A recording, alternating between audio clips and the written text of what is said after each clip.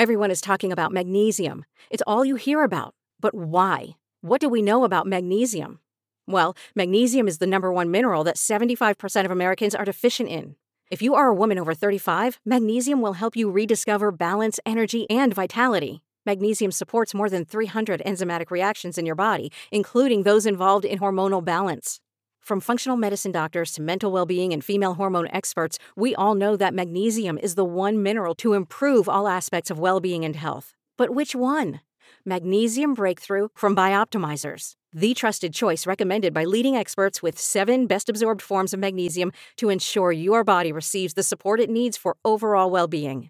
Go to bioptimizers.com/balance today and use code BALANCE10 for 10% off. Support your journey to wellness at bioptimizers.com/balance. Magnesium Breakthrough from Bioptimizers, your foundation to optimal health and vitality. The Iron Throne may be no more. Spoiler, sweetie.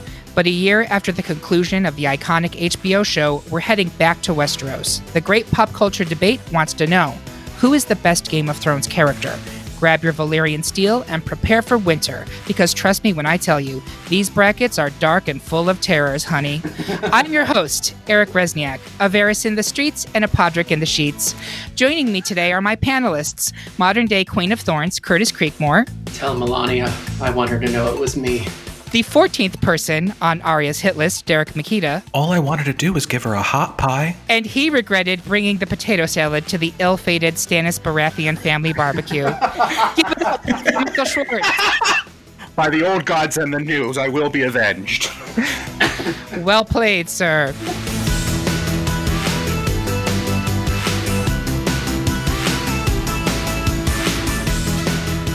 Before we dive into the debate, let's go over how this works. We made a list of every featured character from Game of Thrones, from Ned Stark to Hot Pie.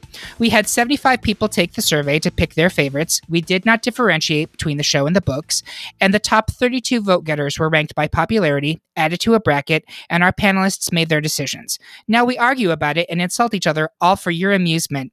Want to follow along at home? You can find all of these brackets, including the one for this episode, at greatpopculturedebate.com.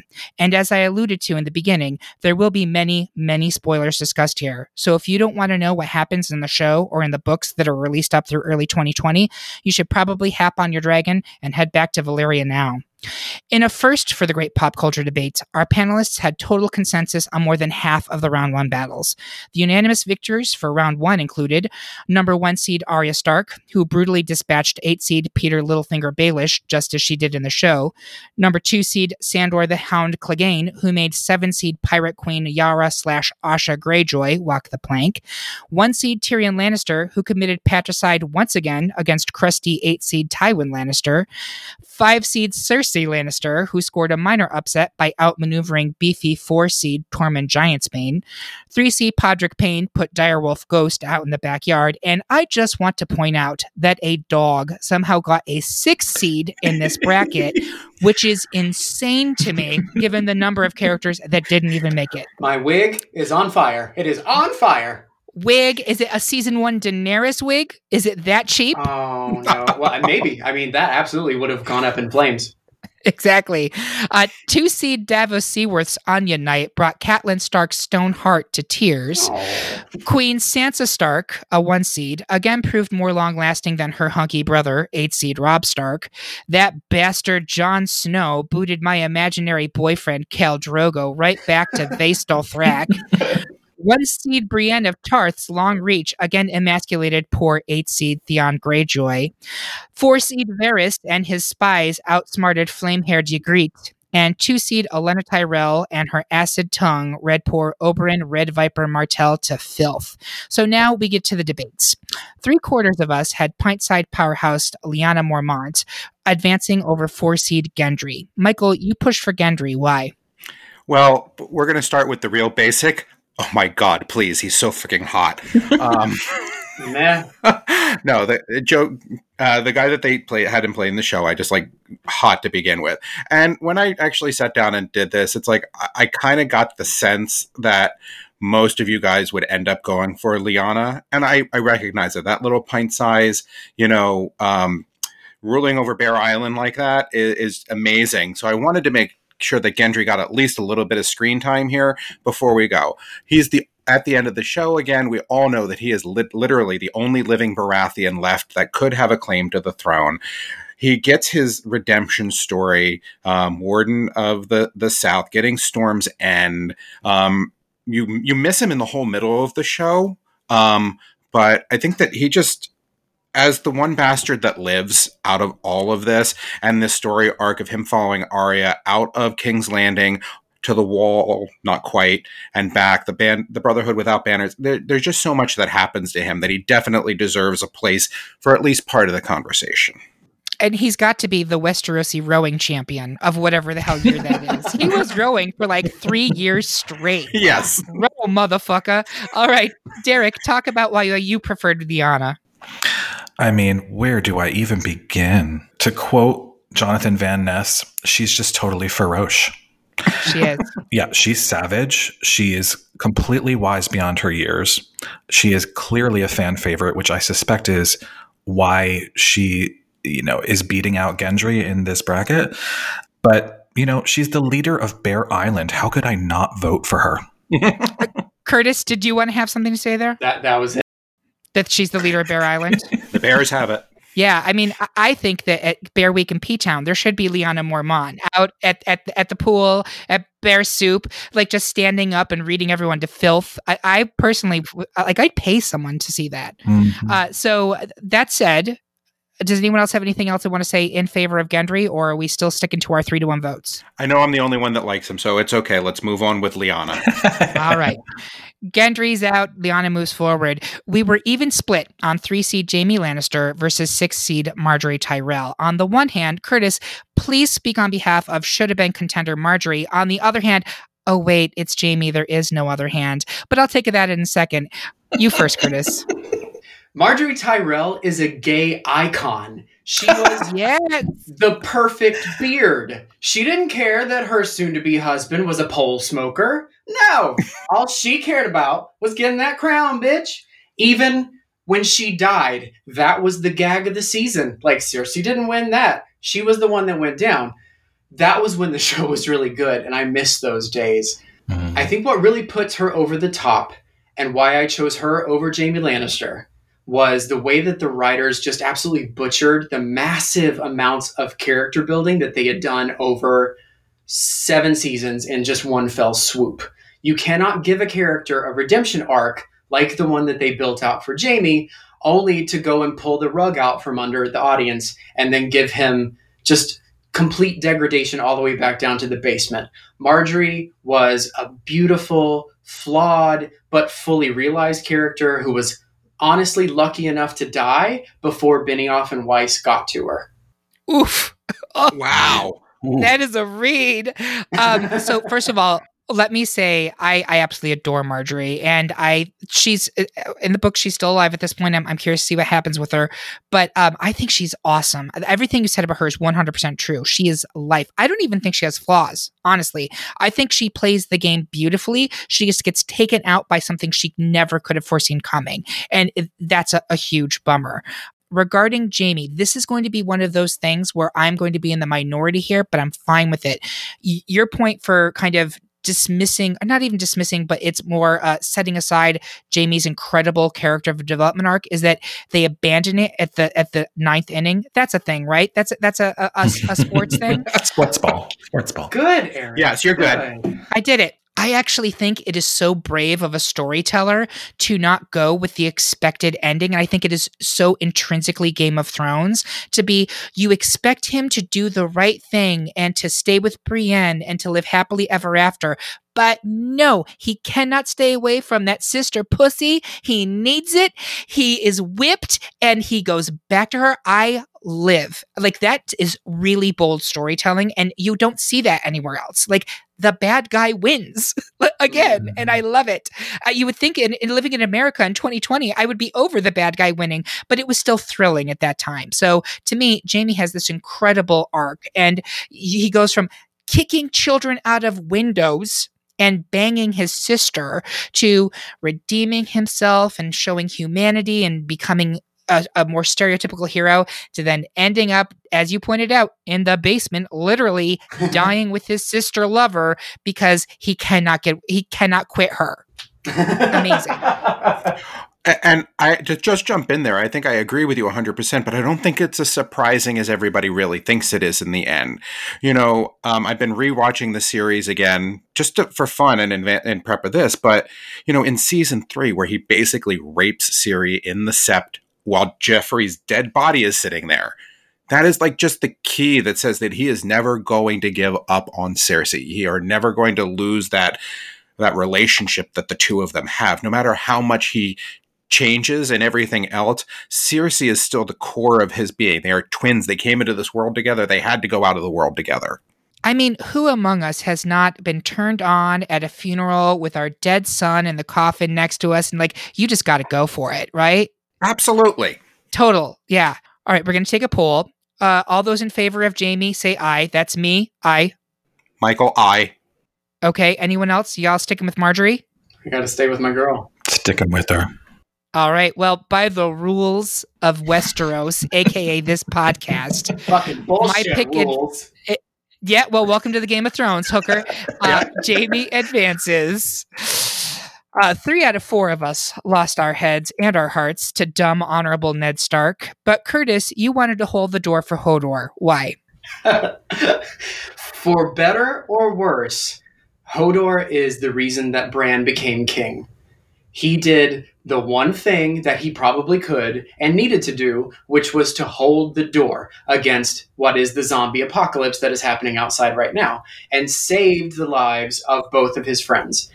The twist that we found out from that episode where Hodor got his name is hands down, I think, one of the greatest storylines in this entire series. That was the spark and the magic that this show had and should have had through the finale that just kind of fizzled.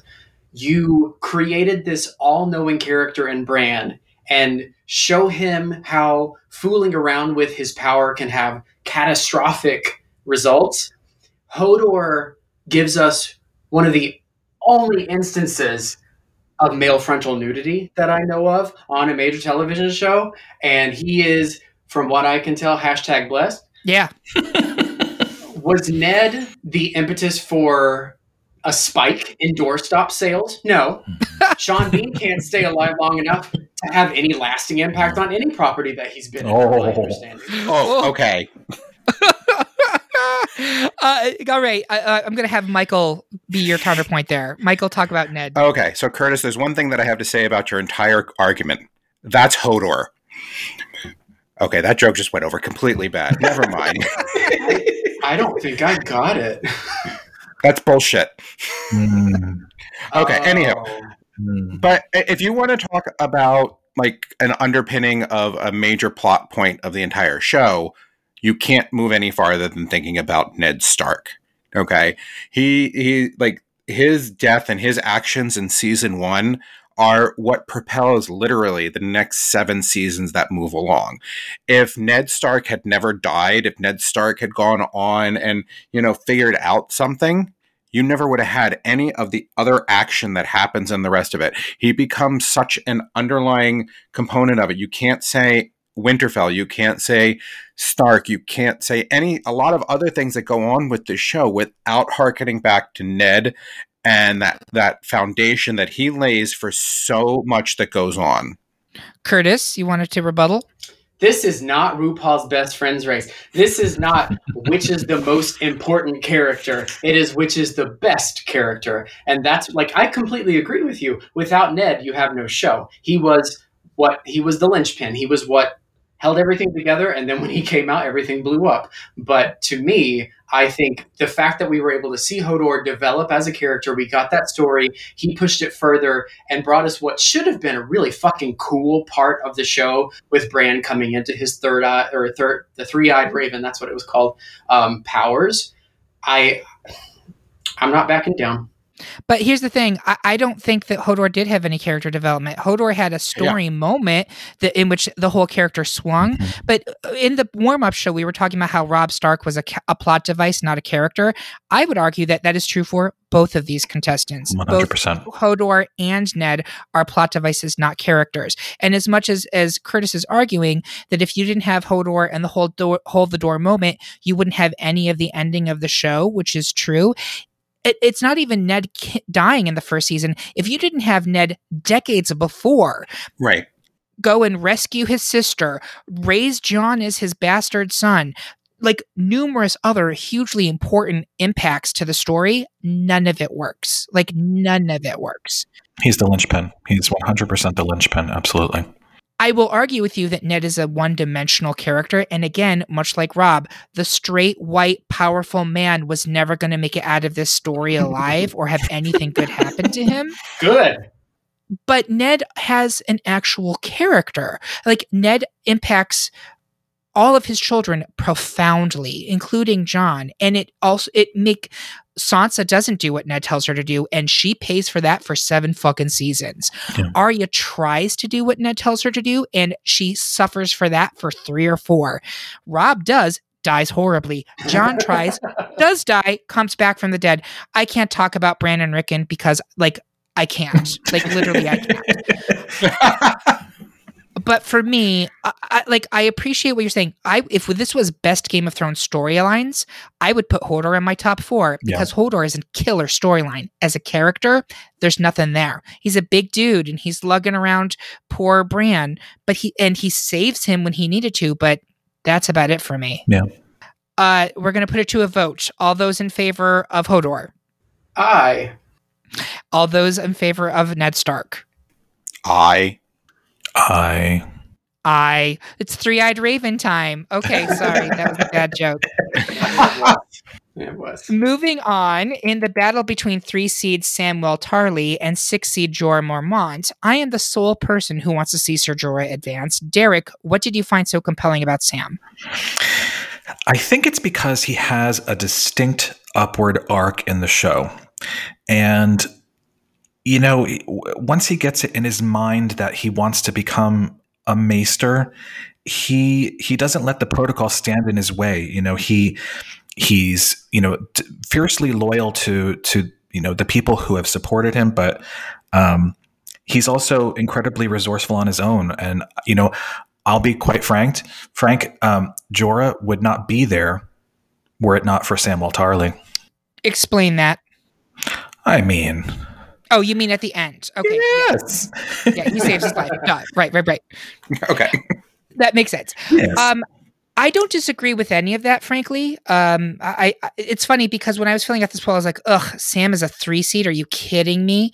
But here's the thing. I never like Sam in the show as much as I like Sam in the book. And that is no fault of the actor. I think the actor does a good job. I just feel Sam in the book is conveyed better. His intelligence and his wit and his resourcefulness, which is a great way to put it, comes through much more cleanly in the books.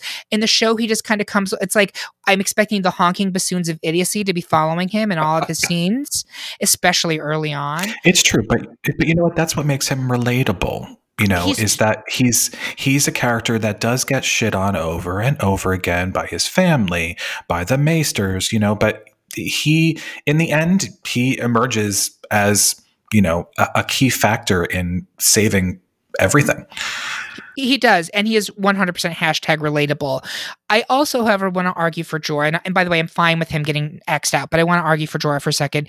Talk about hashtag relatable. We have your friend zone international champion of whatever years this is happening, Ser Jorah Mormont. He's actually got a really cool story when you look at it from all of the kind of connections he has.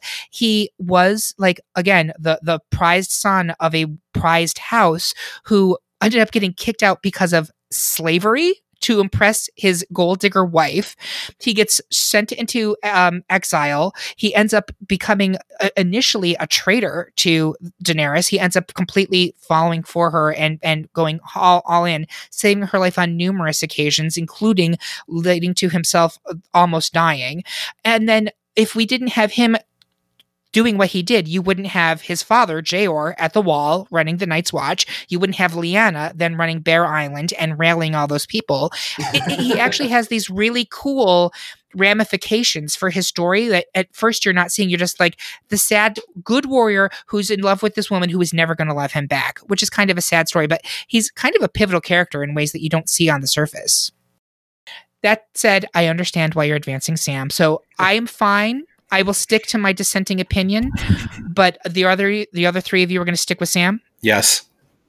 All right. You know what? It was a difficult decision when I was picking this particular bracket because the two of them are fairly evenly weighted, in my opinion. But I think that,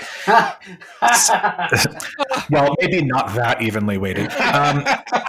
But I think just there's something about Sam's character, the way that it plays out in the show, that just it's more, I don't know, relevant, urgent, satisfying. Yeah, I guess. Yeah. All right. Well, we're going to go ahead and advance Sam. Finally, 3 out of 4 of us advanced surprising 6 seed Daenerys Targaryen over even more surprising 3 seed Bronn. Michael, why Bronn? Now, I'm going to go with you here and admit that I love Bronn, but a 3rd seed, like, shocked the hell out of me that he made it so high. I think that in the end, it's Daenerys is, to me, very one note. Okay, you have the character development from her marrying Khal Drogo and her becoming Mother of Dragons, but when she becomes the Mother of Dragons, it's pretty much just like, to me, a one note all the way through until she gets to Westeros, and then the dramatic season 8 spiral to madness that happened is the next time you see any true character development from my perspective. And I know I'm going to get shouted down in a minute about saying that. Bronn, on the other hand, I think there's a lot that changes over the course of the series with him. I just like him, his attitude, the way he interacts with Tyrion and everything, that he becomes more human, and there's a lot more change that I see in him over the course of it, and I just liked him better. When this is all said and done, I'm going to be very comfortable with moving Daenerys along, but I think Bronn, to me, was the better option. All right, Curtis, why don't you take a knee for Dany? Daenerys Targaryen, number 6th in voting. I could not believe it. Well, guess what, Curtis? They did. All the straight people don't understand that. Okay, I think we can all agree that the end of the series was blood-boilingly bad for a couple different reasons. And for me, a large part of that is the way that the writers treated Dany's character. I've understood that Eric disagrees and really likes the way that it went, but he's wrong. Yes. But I'm weighing all of the stellar character development. I really do think that they did a good job of developing that character, and the solid acting that we got from Emilia Clarke in the first 7 seasons against that last one. Mm-hmm. And I think she deserved to be higher than a 6 seed.